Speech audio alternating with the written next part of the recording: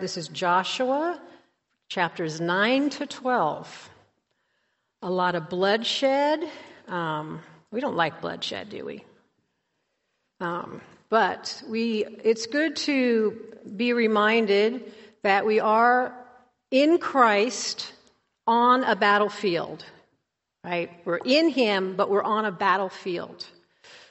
And so let's go ahead and pull out what God wants us to learn from these chapters here, and that I can stay focused with this.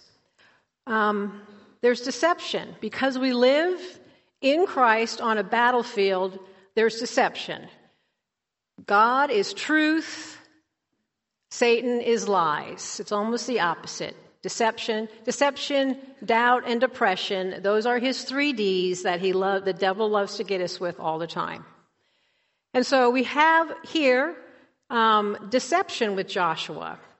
They are kind of a little bit relaxed at this moment. The kings beyond the Jordan, in the hill country, in the lowland. If you look on a map in your Bible, many Bibles have the map in the back. They've crossed over the hill country. They got, Jericho and Ai, the 2 major cities that were kind of at each end of the road that got you over into the mountains, through the mountains. And now they're into the lowlands, the flatlands there, going off into the sea. And so God's reputation was getting around. And he had the reputation, the God of the Israel and the entire earth. And if you're not for God, then you're going to be against God. All right? So these people, these kings, all these ites were getting very scared and everything like that. And so they gathered together to fight against Joshua and Israel. So they're rallying all their troops. Meanwhile, this group of people, the Gibeonites, and if you look on your map, it's not that far away from where their little camp in Gilgal is. They are starting to have different thoughts about this, these Israelites and stuff, and even joining with these other guys to go over. 3 major battles are in Joshua: Jericho, Ai, and this one that we're going to see here. It's going to start with Gibeon, and then it flows over into the whole territory. And then after that, the land has been conquered, and the rest of Joshua talks about distributing the land. So this is the last bloody chapter that we really have. So if they're not going to join God, they're going to be against God. So all these other people are getting together to attack, but the Gibeonites have different thoughts, which I find very unusual. But if we dig in a little bit deeper to what's going on here, it gives us an idea of the reputation that God had. The Gibeonites were afraid. They knew that they could not stand against the Israelite forces. And just peeking over at chapter 10, verse 2, it says that, the king of other kings greatly feared the Israelites because Gibeon was a great city, like one of the royal cities, and because it was greater than Ai, and all its men were warriors. So it gives us a picture of the Gibeonites was a great city, and all the men were warriors, and they were afraid of the Israelites. Not the Israelites, but the Israelites' God they were afraid of. So it's giving us an idea of just the reputation that God was having here. So the Gibeonites know they can't defeat God. And they're very cunning. They're very wily. They are insidious, and they're putting together this plan.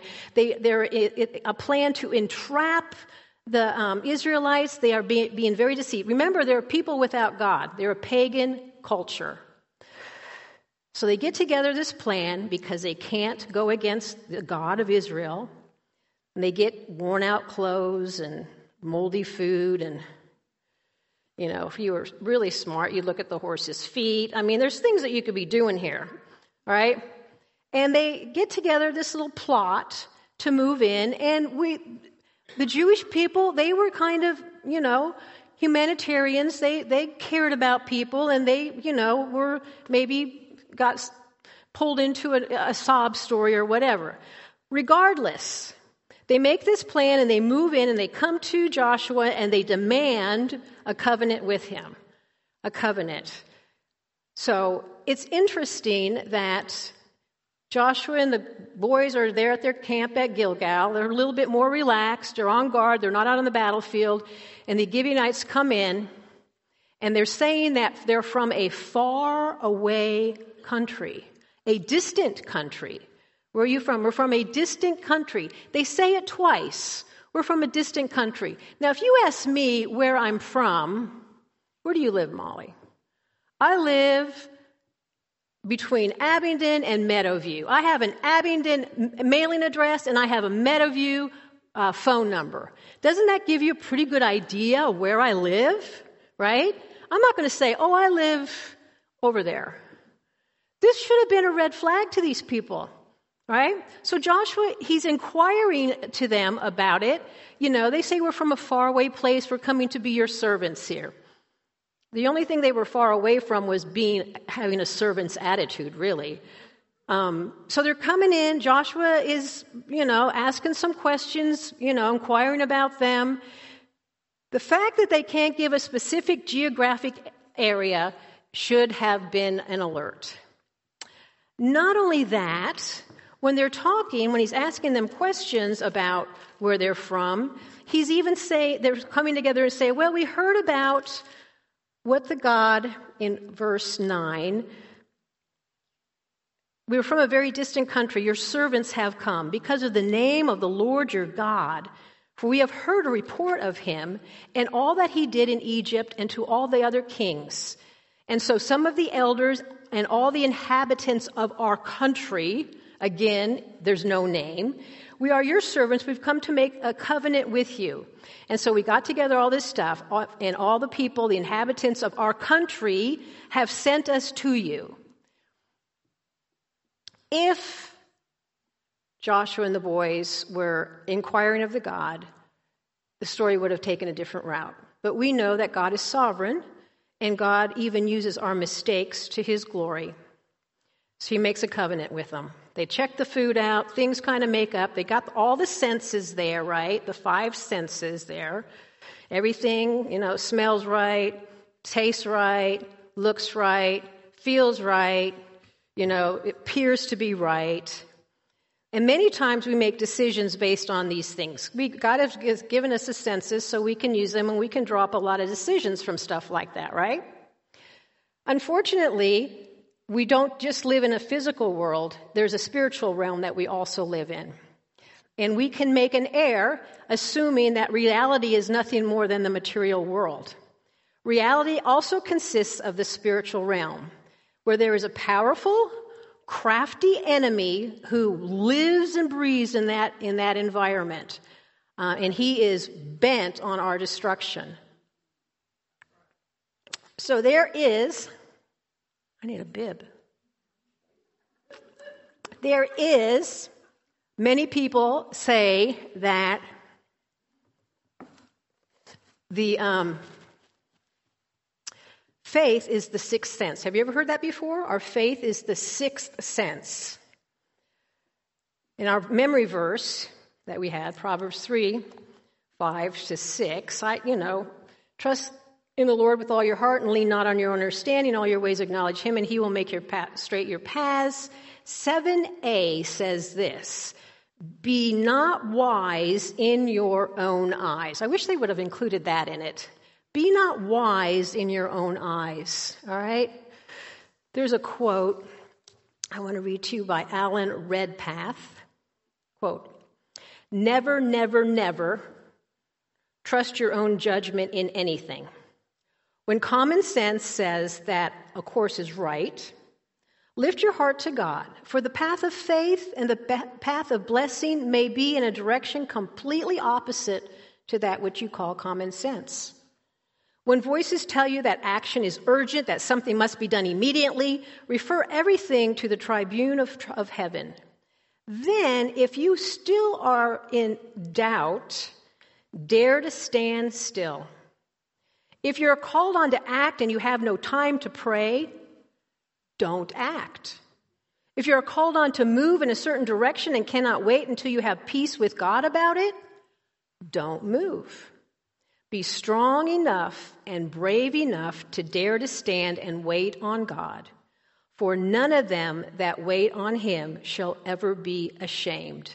That is the only way to outmatch the devil. There's always time. There's always time to check in with God. So they make this covenant, but God is sovereign, and it happened.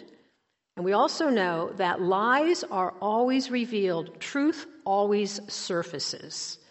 In verse 16 and 17, we see that the covenant has been made, and the Gibeonites go back to Gibeon, which is about 3 days away. Because we see here, at the end of 3 days after they had made a covenant with them, they heard that they were their neighbors and they lived among them. And the people of Israel set out and reached their cities on the third day. So here's the Israelites. They hear about, what do you mean they're over there? They just live there. Yeah. So then they take off and they go to Gibeon. They have a mad, angry energy on them. We're going to brrr, and this is a lot of people.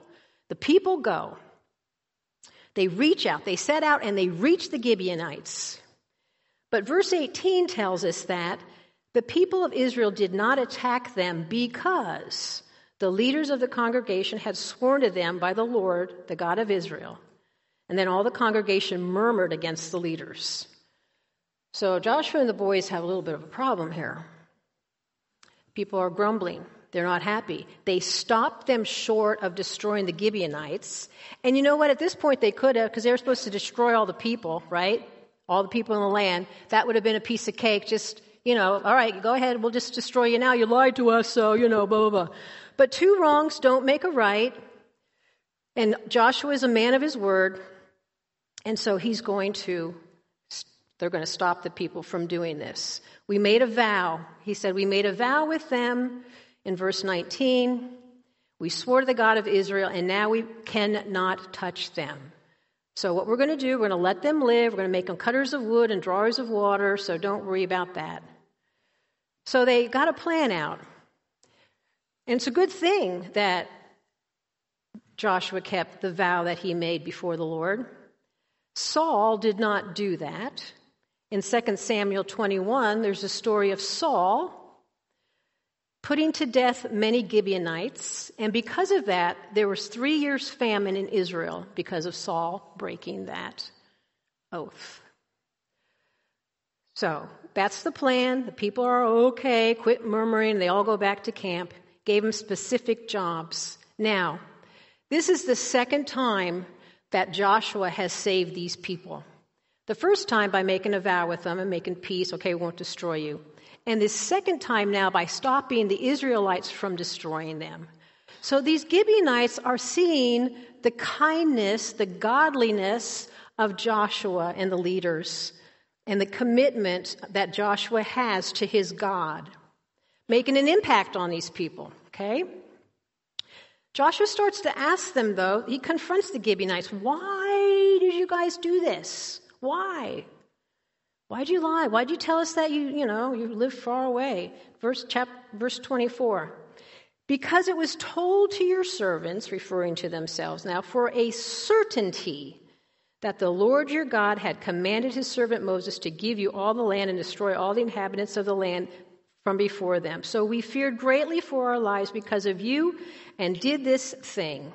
And now behold, we are your servants. Do whatever seems good and right to you in your sight. So they owned up, didn't they? They owned up. And the reason they did it was because they believed in the God of Israel. They believed the God of Israel could do this. Who else do we know about like that? Rahab, right? Rahab knew. These guys aren't all that bad. We all come to Christ as liars and deceivers. We all come that way, all right? We're all under judgment.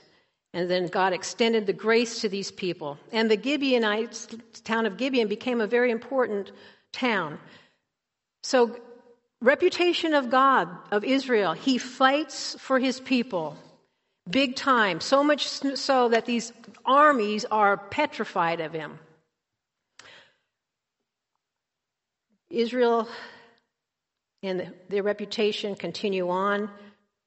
And moving into chapter 10, we see that more kings down in the lower flatlands and everything where they are, they greatly feared what was going on. And they thought, you know what, we can't have the Gibeonites team up with the Israelites because that's going to be really, really bad. Really bad. So let's plot something now. They saw already the destruction of Ai in Jericho, great fear. They could have surrendered maybe like the Gibeonites did, but they weren't going to do that. Arrogant, prideful people, blind and deceived. Let's just rally all of our troops together. 5 southern kings start to assemble everything that's going on. It's divided in half, the southern and the northern. So the area of the southern part of the promised land is the focus right here. So they plan this attack when Israel's not there. They're going to attack Gibeon while the Israelites are hanging out at Camp Gilgal. Satan always tries to stop the advancement of the gospel, doesn't he? He's always plotting something like that. So these 5 kings were in an attempt to stop the Israelites from being any bigger than they already were, any powerful. So here they come, they go up, they march around, and they encamp around Gibeon. They gathered their forces and went up with all their armies and encamped against Gibeon and made war against it. Notice the terms used now in directions. They went up. So Gibeon was on a rise and stuff, a pretty steep cliffs around, and they went up there and they encamped around Gibeon. In verse 6, the men of Gibeon sent to Joshua at the camp of Gilgal. Hey, camp. Remember the camp where the 12 rocks were, that's where they're hanging out. They say to him, do not relax your hand from your servant. Come up to us quickly and save us and help us. Because the Amorites they're all gathered around us and everything like that. Joshua has already saved them twice, made an oath to them. So they're coming to him. At this point, the Gibeonites could have also surrendered to these 5 kings and said, okay, we really want to be with you guys. But they didn't. They're staying true now to the Israelites. You think God is pulling them into this flock here? Do you think it's like a Rahab thing? Do not relax your hand against us. Do not change your mind about us. You've saved us twice now. Don't stop. Save us. Help us. A plead to the God of Israel to help them through Joshua. And Joshua, then they ask him to come up quickly, and he does. He's a man of his word, stepped out in faith, and he went. And God is a God of his word, and he tells Joshua in verse 8 of 10, the Lord said to Joshua, do not fear them, for I have given them into your hands. Not a man of them shall stand before you. Past tense. Do not be afraid, for I have given them into your hands. It's a done deal. It's a done deal. What great assurance to Joshua. When I read that, it just brought me back to when we studied Romans moons ago. Romans 8, where it says in verse 28 to 30, and we know that for those who love, I want to start at 29. 28 is a good verse too, but 29. For those whom he foreknew, he also predestined, past tense, to be conformed to the image of his Son, in order that he might be the firstborn among many brothers. And those whom he predestined, he also called. And those whom he called, he also justified. And those whom he justified, he also glorified. We are glorified. It is a done deal. It is past tense. Okay? God is sovereign. He's outside of time. These promises are for us. We need to start living like this and quit living in anxiety and fear. Ugh. So tired of anxiety. Let me get impassioned about that, I'm really tired of people getting medicated for anxiety, really, because it's not a medication thing. Anyways, I digress. So this is reassuring to Joshua, okay? So Joshua in verse 9, and all the people of war and all the mighty men of valor march all night and arrive suddenly around Gibeon and surprise these people. Okay, this is a problem now because the 5 kings, they weren't supposed to do this, okay? That wasn't supposed to happen. Do you think that God fights fairly? Not really. He's got his own tactics there. He can do anything like that. Does he really fight? Here it is. I hear it all the time with grandkids. That's not fair. Well, they were outsmarted you. What do you mean it's not fair? Right? So because they weren't expecting that to happen, they're in a panic. God throws them into confusion, aimless, disorderly. When you have warriors, a mass amount of warriors, and there's aimlessness and disorder, it's worse than anything, because to be strategic is an essential part of effective conduct of war.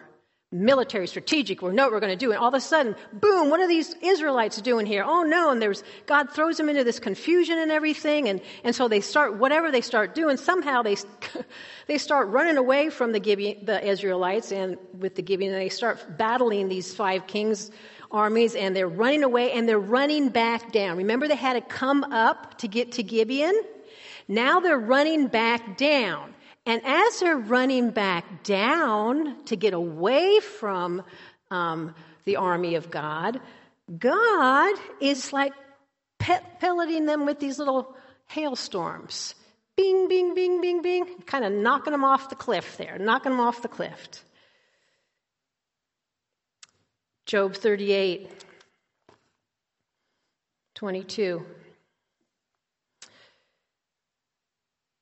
God says to Job, "Have you entered the storehouses of the snow, or have you seen the storehouses of the hail, which I have reserved for the time of trouble, for the day of battle and war?" Did you guys know that God has a warehouse of hailstorms? Isn't that not cool?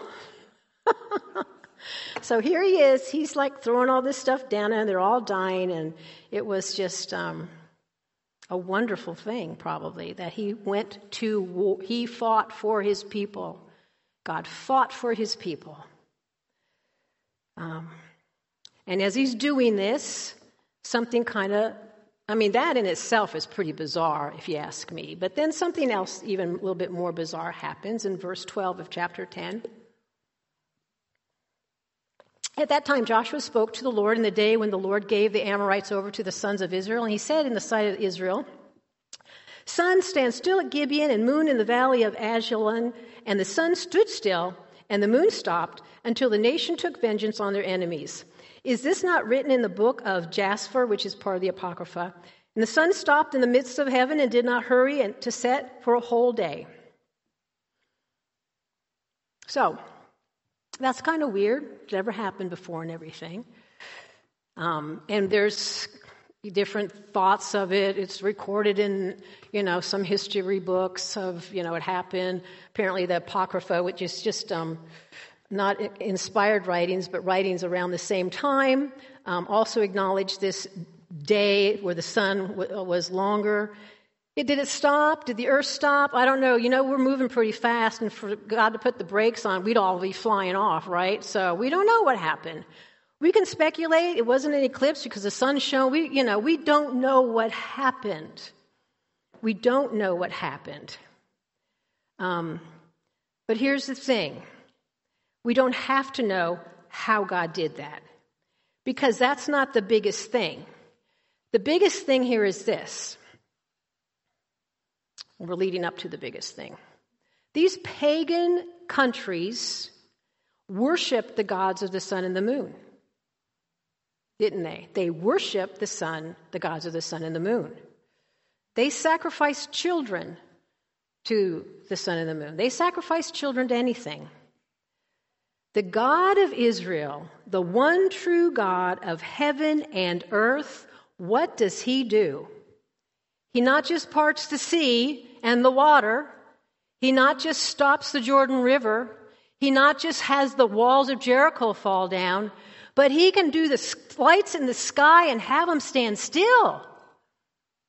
He's in charge of that too.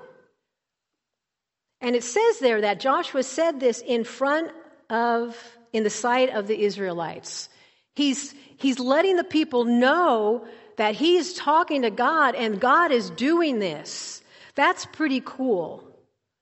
Now, God can speak things and things can happen. We got to stop trying to figure out it happened. Sun stopped, it stopped. It stopped. But I don't want us to miss the really cool point here, because there's a real cool point, more cool than just the sun stopping, and that's in verse 14. There has been no day like it before or since, when the Lord heeded the voice of a man, for the Lord fought for Israel. Yes, the relationship that God has with his people. Don't miss that. That's what's going on. God fights for us. We matter to him. He's our God. We're warriors in his army. That, the God of heaven and earth that can stop the sun, cares for us. That's the really big deal here, isn't it?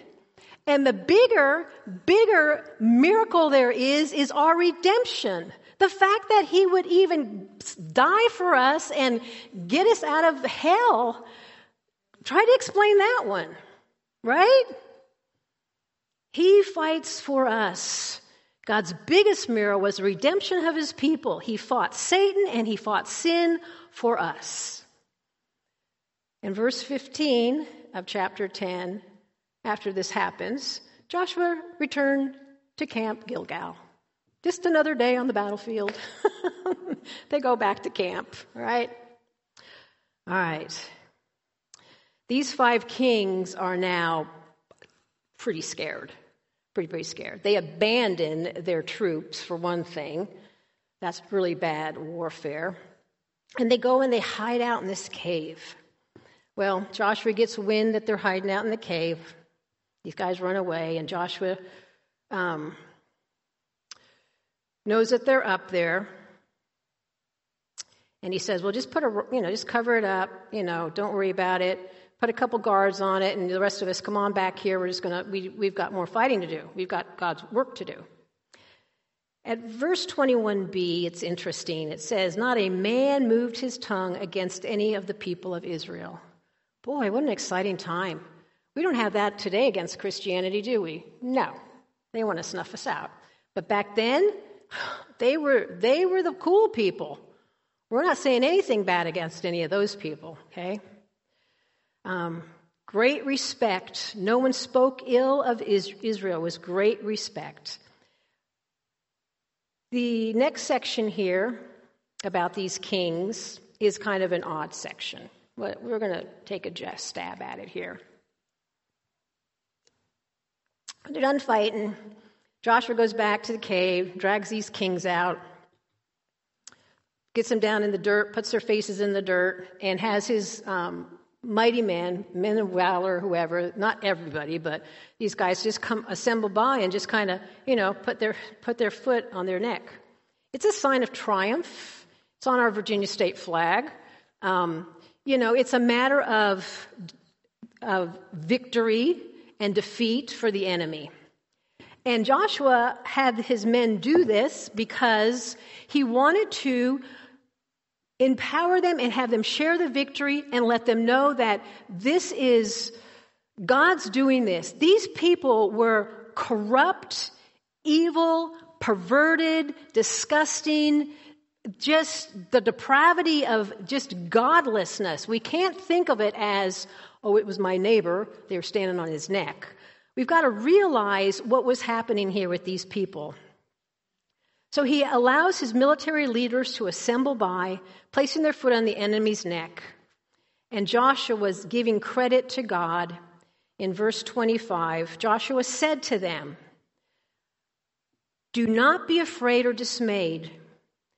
Be strong and courageous, for thus the Lord will do to all your enemies against whom you will fight."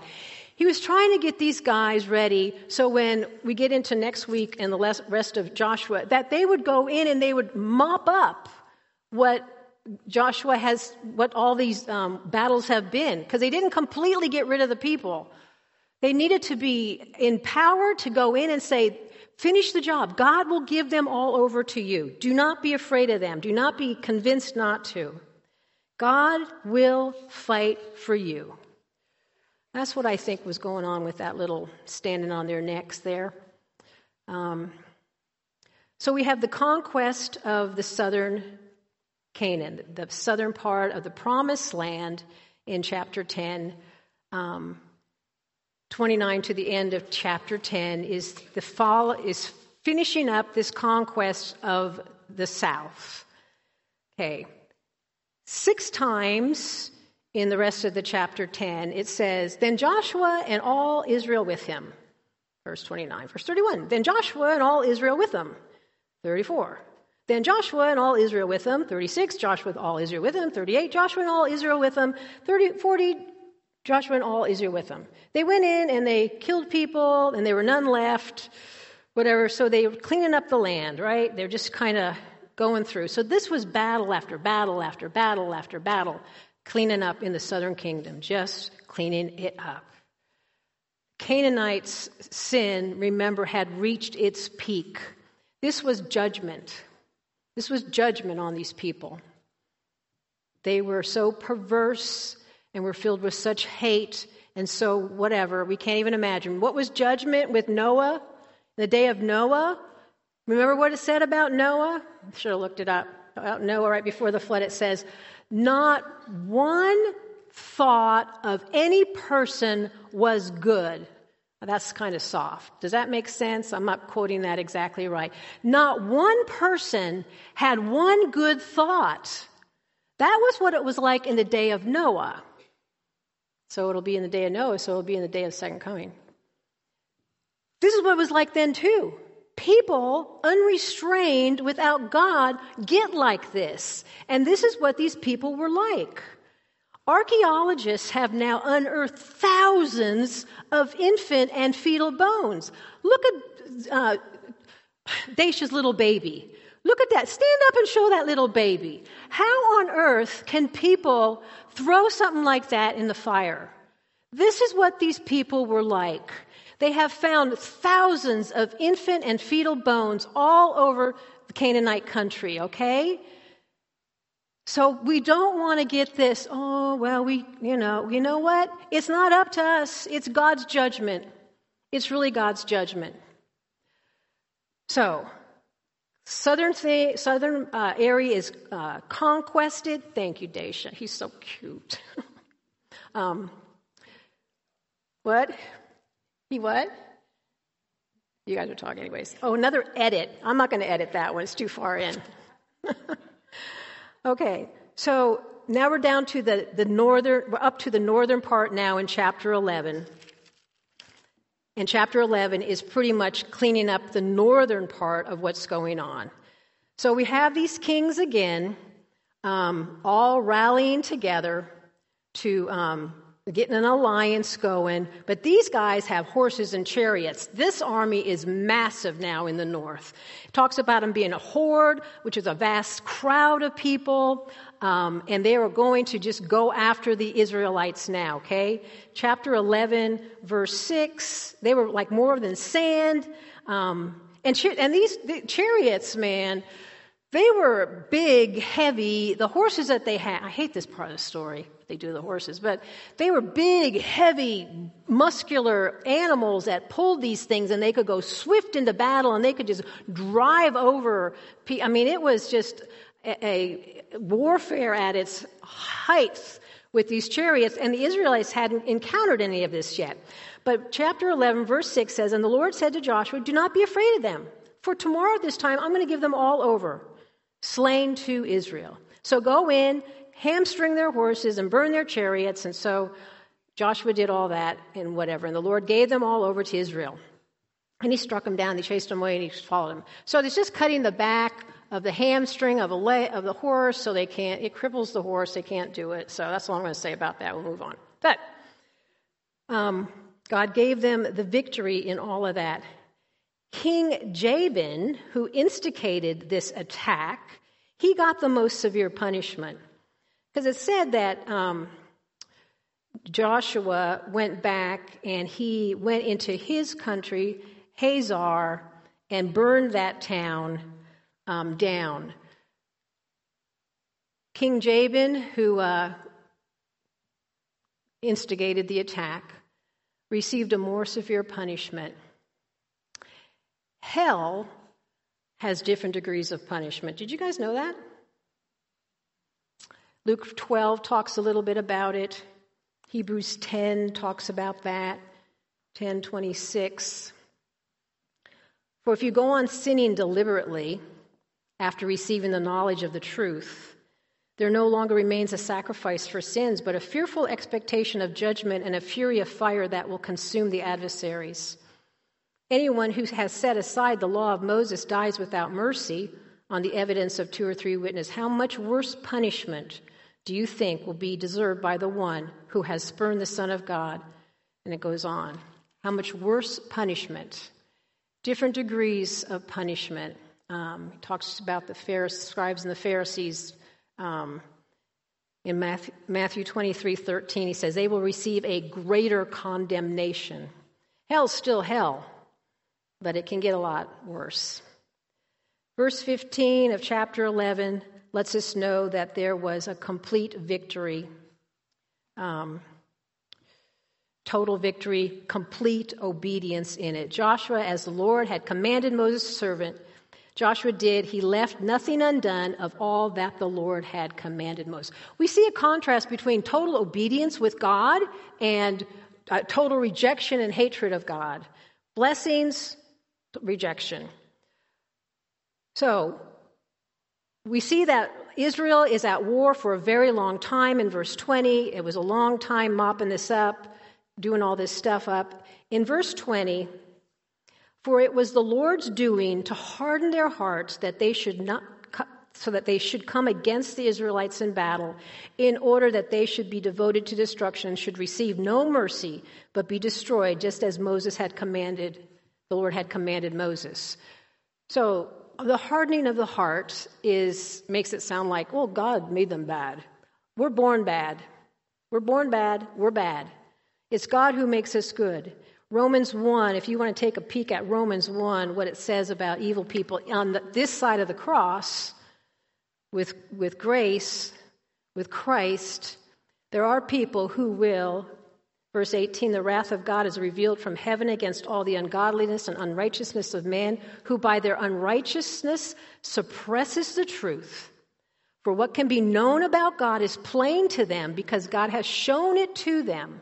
For his invisible attributes, and clearly everything is perceived, so they are without excuse. Verse 21, for although they knew God, they did not honor him or give him thanks to him. They knew the God of Israel was doing this, and they chose not to bend the knee to him. So God gives them over to their depraved mind, in verse 24. Therefore God gave them up to the lusts of their hearts, their immorality. He just quit, pulled back. And that's what happens to them. Still happens today with people. Okay? So the land was given to the people. God fought for them, and it was given to them. In verse 23, we see that the land rests from war. Chapter 12 is a summary. It's just a summary of the list of defeated kings and their cities and the land that they ruled in. The first 6 verses are the kings that Moses defeated before they crossed over the Jordan. Remember, he had those couple of tribes stay there. But then they left their families and their flocks there, and they went over and they helped battle the rest of the with the tribes. And then 7 to 24 is the list of the kings defeated by Joshua. Much, much bloodshed. Much bloodshed. But you know what? That land already had a lot of bloodshed by innocent children. And we got to open our we got to open our eyes to see what's going on in our world today. With our children, Satan is always after our children. So this ends the conquest of the land. And we go into now the remaining chapters tell about the settlement. And God's purpose has been accomplished because he's sovereign. I'm just going to end by reading you Genesis 12, 6-7. Abram passed through the land to the place of Shechem, to the oak of Moreh. At that time, the Canaanites were in the land. Then the Lord appeared to Abraham and said, "To your offspring I will give this land." So he built there an altar to the Lord who had appeared to him. God had fulfilled his promise to Abraham. Sovereign God fights for his people. God, thank you that you fight for us, that you have fought for us, for our salvation, and that you continue to fight for us. Give us the strength and the courage and the joy to stand resting in you to your glory. Amen.